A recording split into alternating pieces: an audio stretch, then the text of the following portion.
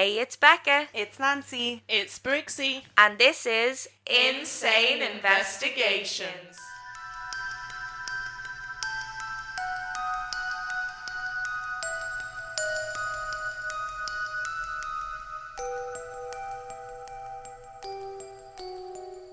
Happy Halloween! It's spooky season! And we're back with our Halloween special, The Truth Behind Horror Films. So basically what we wanted to do for Halloween is take really popular horror movies that we all loved, like growing up and stuff, and look into the true stories behind them. So we're going to be talking about The Exorcist, A Nightmare on Elm Street, and Silence of the Lambs today. I did want to do Psycho, but I think Ed Gein is fucked up enough that we could probably do like a 3-parter on him, so we can do him like separately. Whilst I remember, I actually have some updates on the Maya case. Yeah. Sally Smith was given evidence in the last couple of weeks. The suit against Johns Hopkins is currently underway. Happy days. Yeah. So Literally, it's finally. going ahead. Yeah. Finally. And also with Aokigahara, the Suicide Forest. So Alan actually listened to the episode, so these tidbits of information are courtesy of Alan. The reason why that's so popular in Japan is they're really big into trends, so they just basically follow trends. Oh my god. So I didn't even think about that. it's like part of their like way of being. They're doing it, so let's do it too. And it's like, my friend just jumped off a bridge, I'm gonna go jump after them. Yeah, it's literally like what your parents say to you when you're a Yeah. kid. Like, if your friend jumped off a bridge, would you do it? Yeah. In Japan, In the Japan, answer they're is like, yeah. Absolutely. Absolutely. So, What a silly question. yeah, they're my little updates. So we'll keep an eye on the Maya case and keep you updated as we go, as we find out more information, I guess. Yeah, fingers crossed they finally get some justice. Yeah. I agree. So I think we'll just kick it off with The Exorcist. I remember watching The Exorcist when I was like 8 years old. Somewhere between like 8 and 10 years old. So I used to stay at my dad's like every other weekend. And he lived in like a 2-bed flat and already had 2 daughters living with him. And there's like 4 of us all staying over. So 6 kids and my dad in a 2-bed flat, which meant I was sleeping on the living room floor. Yeah. With my half-sister. And she'd just stick the telly on, and I watched The Exorcist for the first time when I was 8 years old. But between 8 Were you and 10, traumatized? no, I think okay, that's fair. why I'm like so weird now. I'm just like desensitized. I thought it was hilarious. Yeah. In all fairness, it is like old. It is Yeah. old. I think I would have appreciated it a lot more if I hadn't seen other horror movies that had come out later on. Like, by the Yeah. time I watched The Exorcist, I had seen like more recent movies, so I it think, was like, the kind of special just effects and yeah, the stuff were special quite- effects Yeah, and stuff just I weren't think as- for your generation it would come across as quite dated because you're only a wee baba. yeah. I could understand why it was scary when it was released, but I don't know, I think I've just always been a bit of a sicko and like, don't get scared of that. Like, when that girl's like in the bed and she's like, fuck me. And it's Yeah. Regan or Reagan was Reagan, it? I think it is, yeah. Yeah. But basically in the film she gets possessed and like she's like flying around the room like on her mattress and her Yeah, head's like spinning and shit. yeah, pea soup. Yeah. Oh, the pea soup. The pea yeah. soup. But yeah, like it was all based on this poor boy. So the boy that Rebecca's talking about is a young wee fella called Ronald Hunkeler, aka Ronald Doe or Ronnie Mannheim, and he lived in Roanoke, St. Louis, Missouri. And a fun fact, Roanoke. yeah, American Horror Story, no? Yeah. Is that what you're thinking of? Yeah. That's literally all I associate that place with. I don't even know what else Me is there in real either. life. I'm just like And yeah, a fun fact is that St. Louis actually has the highest homicide rate in the US besides Mexico. Oh.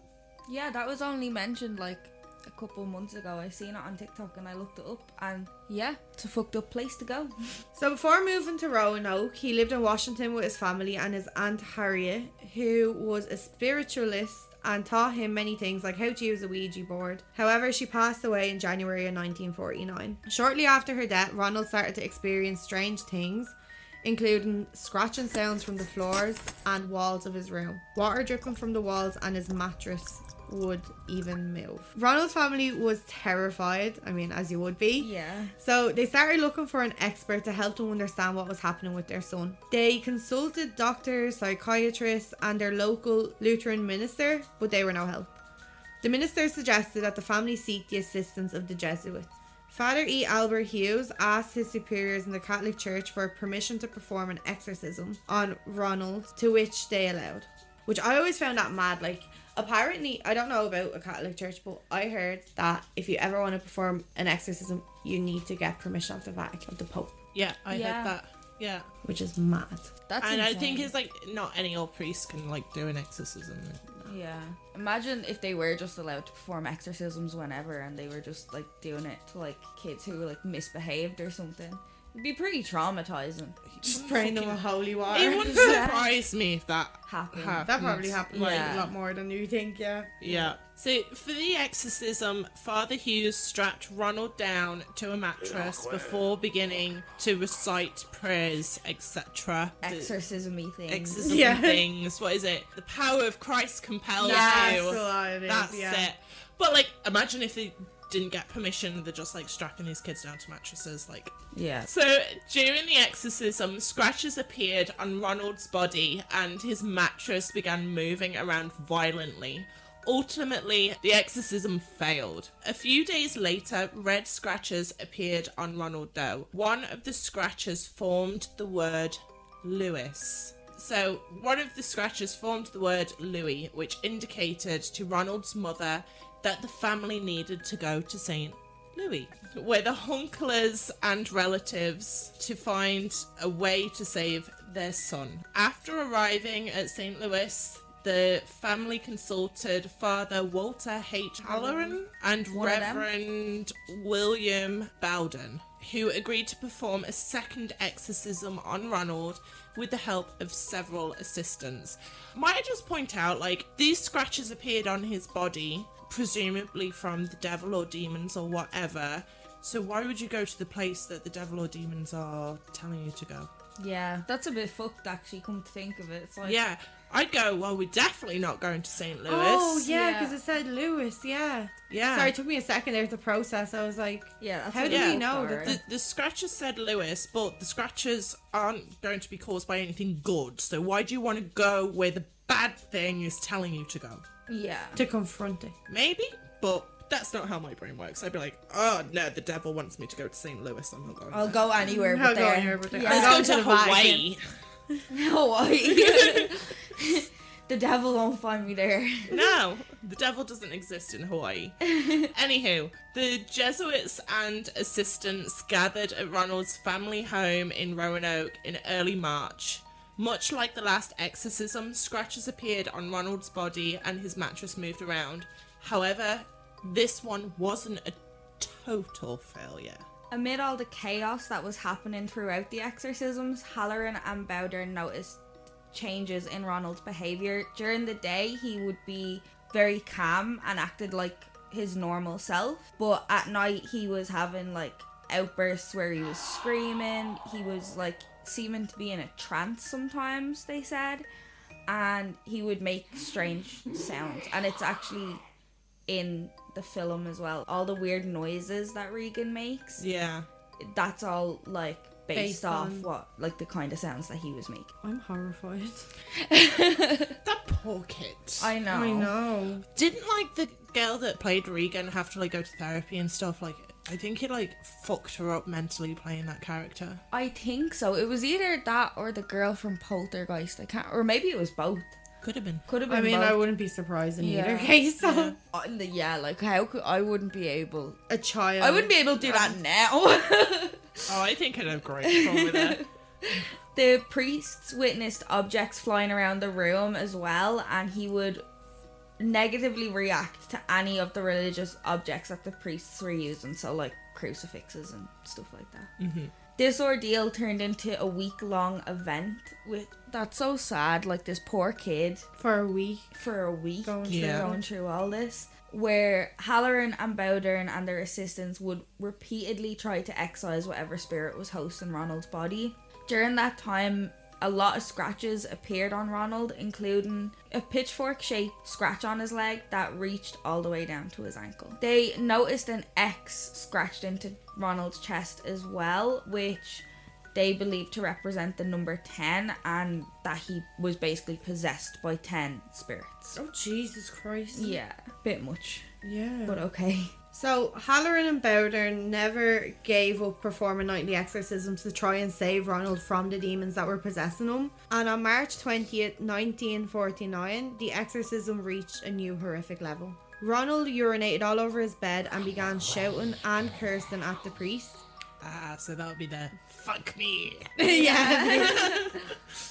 Now, Ronald's parents had enough at this stage. So they took him to Alexian Brothers Hospital in St. Louis for more serious treatment. Finally, on the 18th of April 1949, Ronald woke up in the middle of the night having seizures and screaming that Satan would always be with him. The priest laid holy relics, crucifixes, medals and rosaries on him and prayed, and at 10:45 the priest called on St. Michael to expel Satan from Ronald's body. They shouted to Satan, saying that St. Michael would battle him for Ronald's soul, and 7 minutes later Ronald came out of his trance and said he's gone. The teenager recounted how he had a vision of St. Michael vanquishing Satan on a great battlefield. All of Ronald's strange behaviour ended after that night, and he went on to live a relatively normal life afterwards. That was the most shocking part of the story, that he just, like, you know, got on with it. Got on with it. Yeah. I mean, I'm happy for him. Oh, I'm happy delighted, for him, yeah. But fair fucks to him, I wouldn't be Yeah. able for that now. This story made headlines and people were shocked to learn the details of what had happened to the teenage boy. Then it was kind of forgotten about for 2 decades until 1971, when an author by the name of William Peter Blatty penned the best-selling novel The Exorcist, based on the unofficial diaries kept by Halloran and Bowdern. The book stayed on the bestseller list for 54 weeks and spawned the hit movie in 1973. Bestseller for over a year. That's Yeah. insane. That's impressive. Yeah. The novel sold 13 million copies in the US alone, and Blatty described Ronald's experiences as the first stage of classical possession infestation, and used this in his novel before the full possession of Reagan. The violence, guttural voices, and revulsions for sacred items displayed by Reagan is inspired by descriptions of Ronald's possession. Although the film version of The Exorcist evoked a negative reaction from religious groups, with many protesting outside cinemas, Blatty has said that the true aim of his novel was to scare a generation into going back to church. To keep Ronald's identity and the fact that The Exorcist is based on a true story under wraps, Blatty had to change a few things. Ronald became a 12-year-old girl instead of a 14-year-old boy, and Reagan's mother was changed to a single parent as opposed to having a large family. The violent outbursts and Ronald's creepy, low-toned voice all occurred, but the infamous ceiling crawl and head spinning have never fully been confirmed or denied to have happened. I don't think the head spinning could have happened, No. No. Like, there's a that's just- spine. there's just no way. That's not possible. Or the crawling on Or the the crawling on the Yeah. ceiling. Levitating, maybe. Maybe. Maybe. You never know. You, You never know.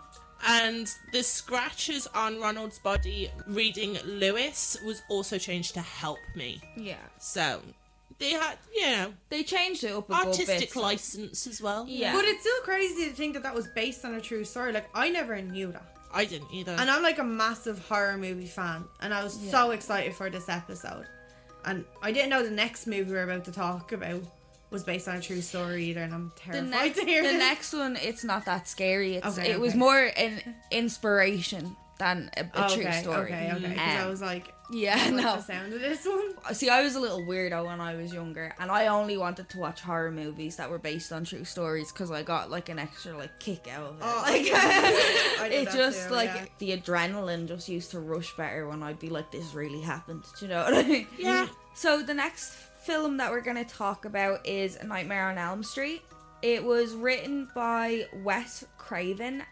And this was one of my favourite films growing up. Like, I watched this multiple times. I watched the new one, the old one. My ex Yeah. made me watch all of them that were made up to that point. So we're going back to like 2009. So I watched them all up till 2009. But the movie isn't based on, like, stuff that actually happened. He got inspiration from something that really happened. And I thought that it was really interesting. And I thought it was kind of creepy as well. I'm Because actually there's... dying to find this out. There's no real explanation as to why this happened. So he actually read in the LA Times that a fella in his 20s and his family had escaped the killing fields in Cambodia and immigrated to the US.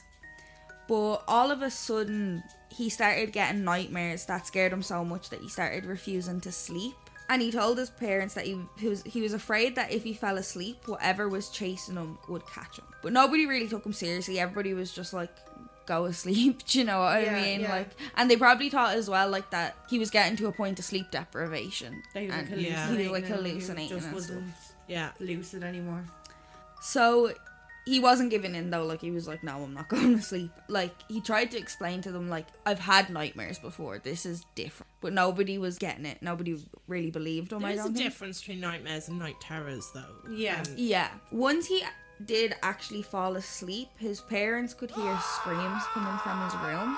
And by the time they got to him, he was dead. I wasn't expecting that. Yeah, no explanation. They did an autopsy and they couldn't figure out why he died. My mind is like blown right Yeah. now. I'm like, no, Becca, don't do this to me, please. Like, when I was a child, I watched the Simpsons version of this and it terrified the shit out of me and I couldn't sleep. Oh, I'm sorry, I didn't And then I know. was terrified. I ended up watching the actual movies, but I was like a lot older when I watched the movies. So like at Yeah. that point, I was already, like you said, desensitized Desensitized. to all the horror shit. But like, I don't know what it is. It's just about something coming to get you in your sleep. Yeah. Because it's like when you sleep, you're like your most vulnerable, and then Yeah. your own dreams can kill you. Like, I don't know. That just Well, terrifies me. apparently this fella wasn't the only one either. What? I'm sorry, I shouldn't have did this. I'm not gonna sleep ever again. Listen, you weren't in the killing fields. I think you're gonna be okay. Because Okay. Wes Craven actually said it was a series of articles in the LA Times about men from Southeast Asia who were from immigrant families who died in the middle of nightmares. And the paper never correlated them. They just never could explain what happened to them. But medicine wasn't as advanced as it is now. What I'm thinking is they were all suffering from PTSD and maybe suffered heart attacks in their sleep from the panic. Okay, that makes sense. That makes me feel a little bit better. We'll go with I that. was thinking they were scared to death. Yeah.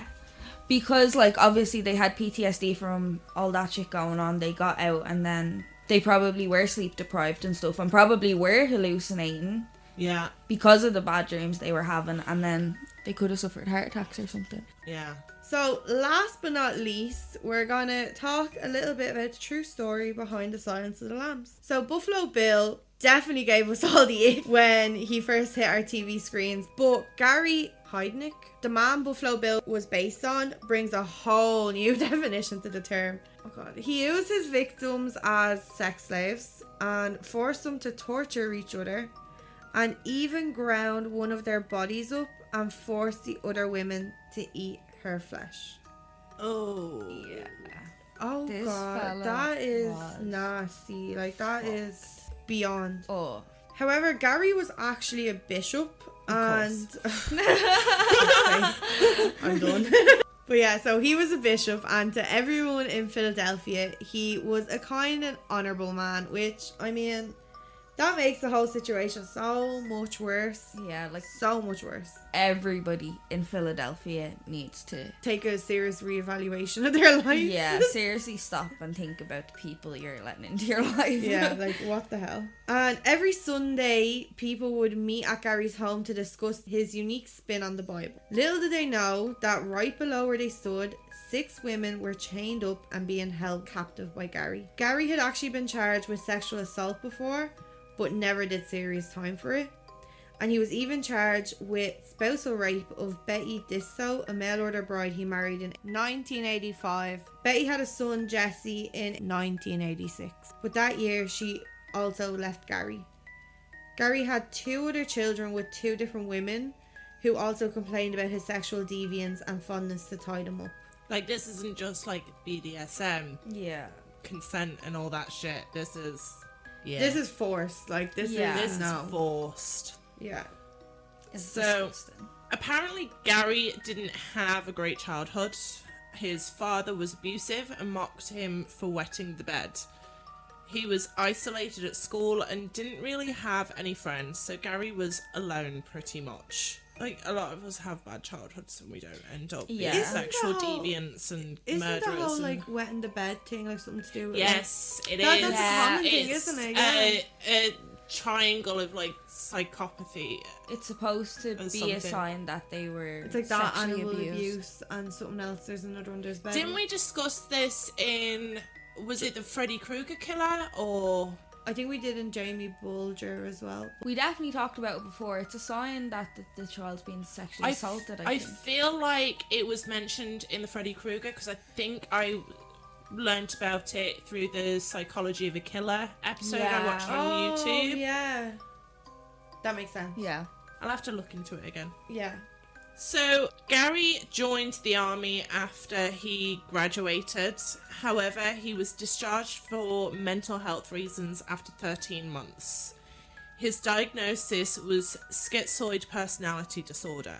I think that's like schizophrenia. Schizophrenia. Yeah.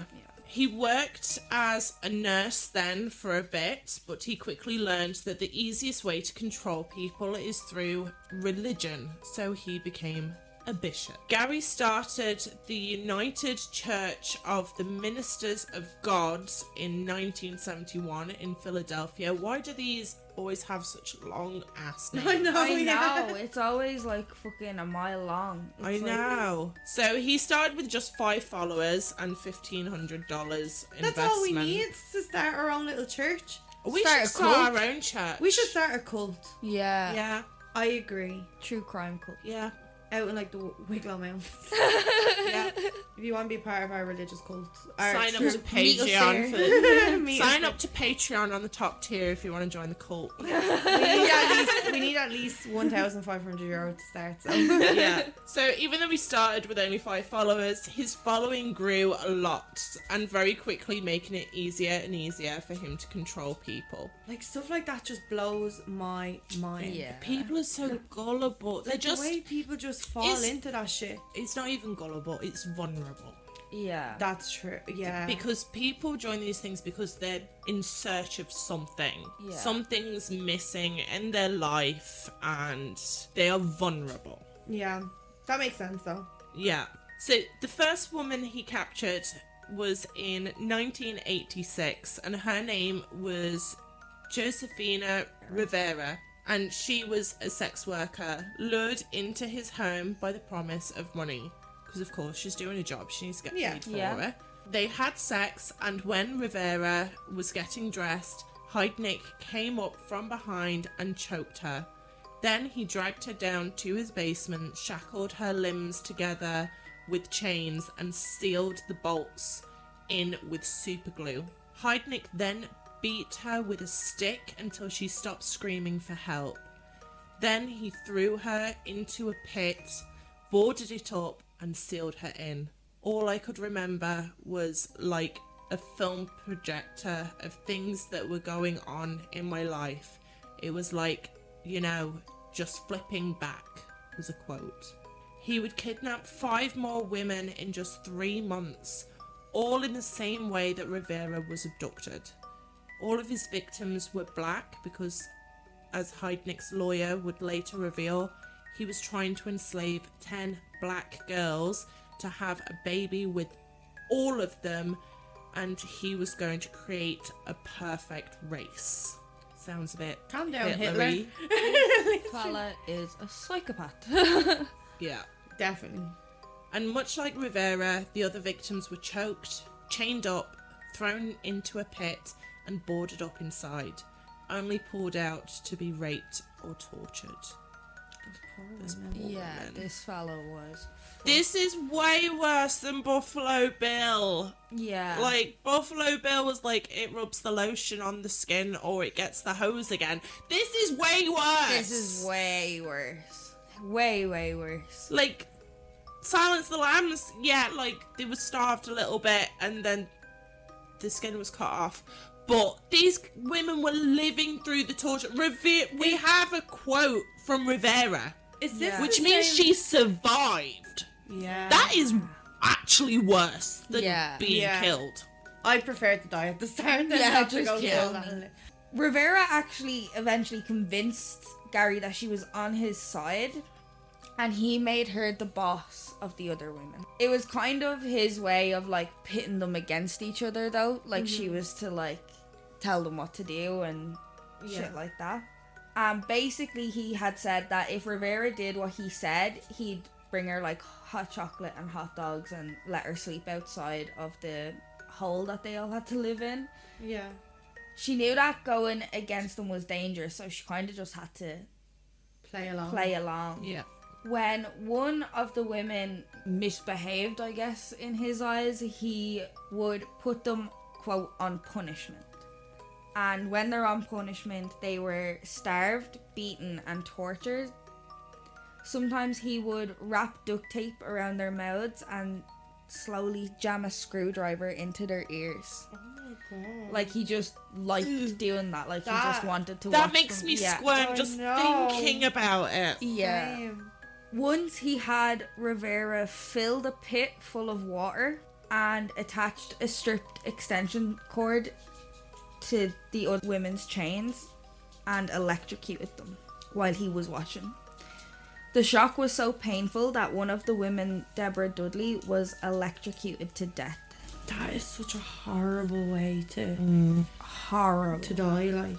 And he barely reacted. He just said, yeah, she's dead, after checking her. And he said, now I can get back to having a peaceful basement. Bro, if you wanted a peaceful basement, maybe You not. shouldn't have abducted all these Yeah, women. exactly. Sandra Lindsay was a mentally disabled woman who he had abducted shortly after Rivera, and when on punishment she was starved for days, and when Gary eventually went back to release her, she had starved to death. That is horrific. The rest of the girls obviously started to panic, but Gary told them if they didn't cut the bullshit, they'd be dead next. Like, imagine being one of those women and just watching the other women like die these horrific deaths, and your everyday life is already fucking Shit. a living nightmare as is. And they're the only people that you have. Yeah. Do you know what I mean? You've probably grown You trauma actually bonds would, with them. yeah. Like, this bit is the worst. He chopped up Lindsay's body and mixed it with dog food before forcing the other women to eat it. And they had been starved to a point that if they didn't eat it, they would have died. So did they know that they were eating it? They knew that they were eating her. And the reason that he had mixed it with dog food was because one of the other girls, he let them watch TV and there was a dog food ad on, and she said she was so hungry that the dog food looked good, and he said, you'll eat dog food, don't worry, or something like that to her. That's why he mixed it with dog food. Like, bad enough feeding these poor women dog food in itself. Like, that's so dehumanizing. Like, that Yeah. already. Well, everything this fella did was dehumanizing, clearly. Yeah. But then, forcing somebody into cannibalism. Yeah. I have no words. I actually have no words. It's fucked up. Man, that's worse than Jeffrey Dahmer. Yeah. Like, at least what he did, well, not that he did it to himself, right? But at least he consumed it. He didn't force someone else to consume Yeah. it. If And it your helps, There's a friend. bit of skepticism about that with the pork sandwich. yeah, He tried to feed his neighbour the pork sandwich. yeah. In Oh, the dramatisation, and then it's kind of like, well, it might have happened, it might not have happened. We don't know. Yeah. Like, Yeah, but at whatever- least he tried to disguise it as a pork sandwich, which is still fucked. Don't get me wrong. I'm not trying to justify cannibalism No. in any shape or form. But at least he was all like, "Oh, it's a burger. This is your friend that just died yesterday Yeah. that you've been Yeah. locked up with and gone through all this abuse with." Like, eating somebody is disgusting, first of all, being a cannibal, but forcing somebody else, that's fucked. And also, imagine like being forced to eat your friend. And being like so starved that you would literally die if you didn't. Yeah. I think I'd actually rather die. I'm a hella picky eater though. Like I would just die. In there. Like I would be no use because I would just be dead. I'd Becca's probably- even worse than you. Yeah, actually I'd true. probably just, like, choose to starve to death at that point. I'd probably just be like, "Do you know what? Somebody else can have my fucking rations of whatever bullshit he throws down here because I want to die." But to be honest, you can live a lot longer without food than you can without water. So I Yeah. would just not drink I wouldn't water drink water either. until I died. Yeah. Because you die in like a few days then. Mm. Good luck. I'm sure there were quicker ways that you probably could have, killed yourself in this situation as well. Yeah. I probably would have just been like, "Well, when you just crack my head off I the side of thought you this started cracking me out. I decided to like as, We are as fucked morbid up. as that is. Yes, like I we would. are. We are. Well, if it came down to it, I would. Yeah. I'd be like, I'm not giving. I have the power. Boom. If it helps at all, that the other girls survive. It doesn't help. It doesn't help 'cause they. Because they literally had to live through this trauma and they're probably still dealing with that shit. I dealt with so much trauma from losing their fucking job. Yeah. Like it was bad. I can only imagine. Like that was nothing. That was a walk in the park in Yeah. comparison to what these women have been through. Yeah. So Heidnik started using Rivera as bait. He'd let her enter the outside world to basically help him pick up other potential victims and lure them into his home. But he always kind of kept her close by. On March 24th, 1987, after she had helped Heidnik abduct his 7th victim, Rivera managed to convince him to let her go for just a few minutes so that she could briefly visit her family members. I mean, ballsy ask. Yeah, and you'd expect them to just be like, "Fuck off now." But he did end up letting her go and said that he would wait at a gas station and that basically after she did that she'd have to come right back. Rivera walked around the corner and out of his sight. Then she rushed to the nearest phone and called 911. Officers promptly arrested Gary Heidnik right there at the gas station and then raided his house of horrors. After 4 months of imprisonment, the women were finally free and furious with Rivera because even though she had freed them, they were still angry about the role that she had played in their torture, especially with Dudley's death. I kind of get it. Like, I wouldn't be furious with her. I'd be like, "Thank you so much for saving my life," but I would understand resentment Yeah. because Yeah. of that. But like, at the end of the day, she was Thinking of the end goal at the Yeah. end of it. She wasn't doing it because she was actually getting a kick out of it. She was just playing along until she got the opportunity. Which to me, I think that was like There very, are very plenty smart of move. others that have done the exact same thing. So you go into survival mode. You It's like, do. this Yeah. is what I need to do to survive right now. And she's not the only person that's done this. We've heard multiple cases where this is what's happening. That Yeah. these women that have been abducted and being tortured, they, get in the good graces of Their their abductor. abductor. yeah to try to get away, Yeah. Like it does make which sense. fair fucks to them Yeah. because I wouldn't know what to do. No, I wouldn't either. I wouldn't. Some of the women even wanted Rivera to be charged as an accomplice, but in the end, Rivera was recognised as a victim of Heidnik and was forced to face the court. Despite his attempts to get off on an insanity defence, Gary Heidnik was convicted in July 1988 and sentenced to death. He did try to kill himself in prison, and his family also tried to get him off death row, but none of that really worked out.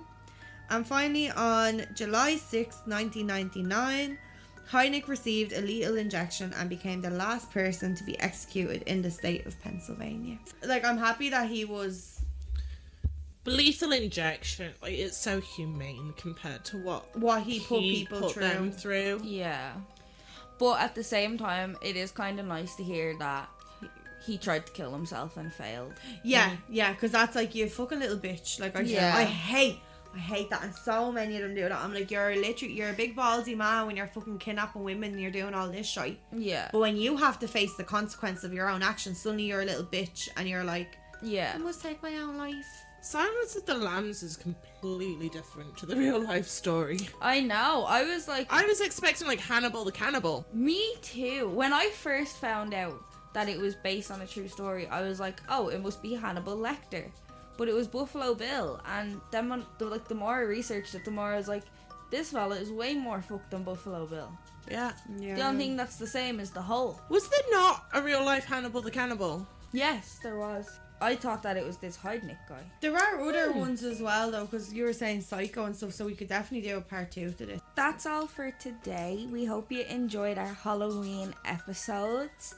And if you're on Patreon, there should also be an extra little bonus short there for you by the time you hear this. So go check that out if you haven't already. And until next time, bye!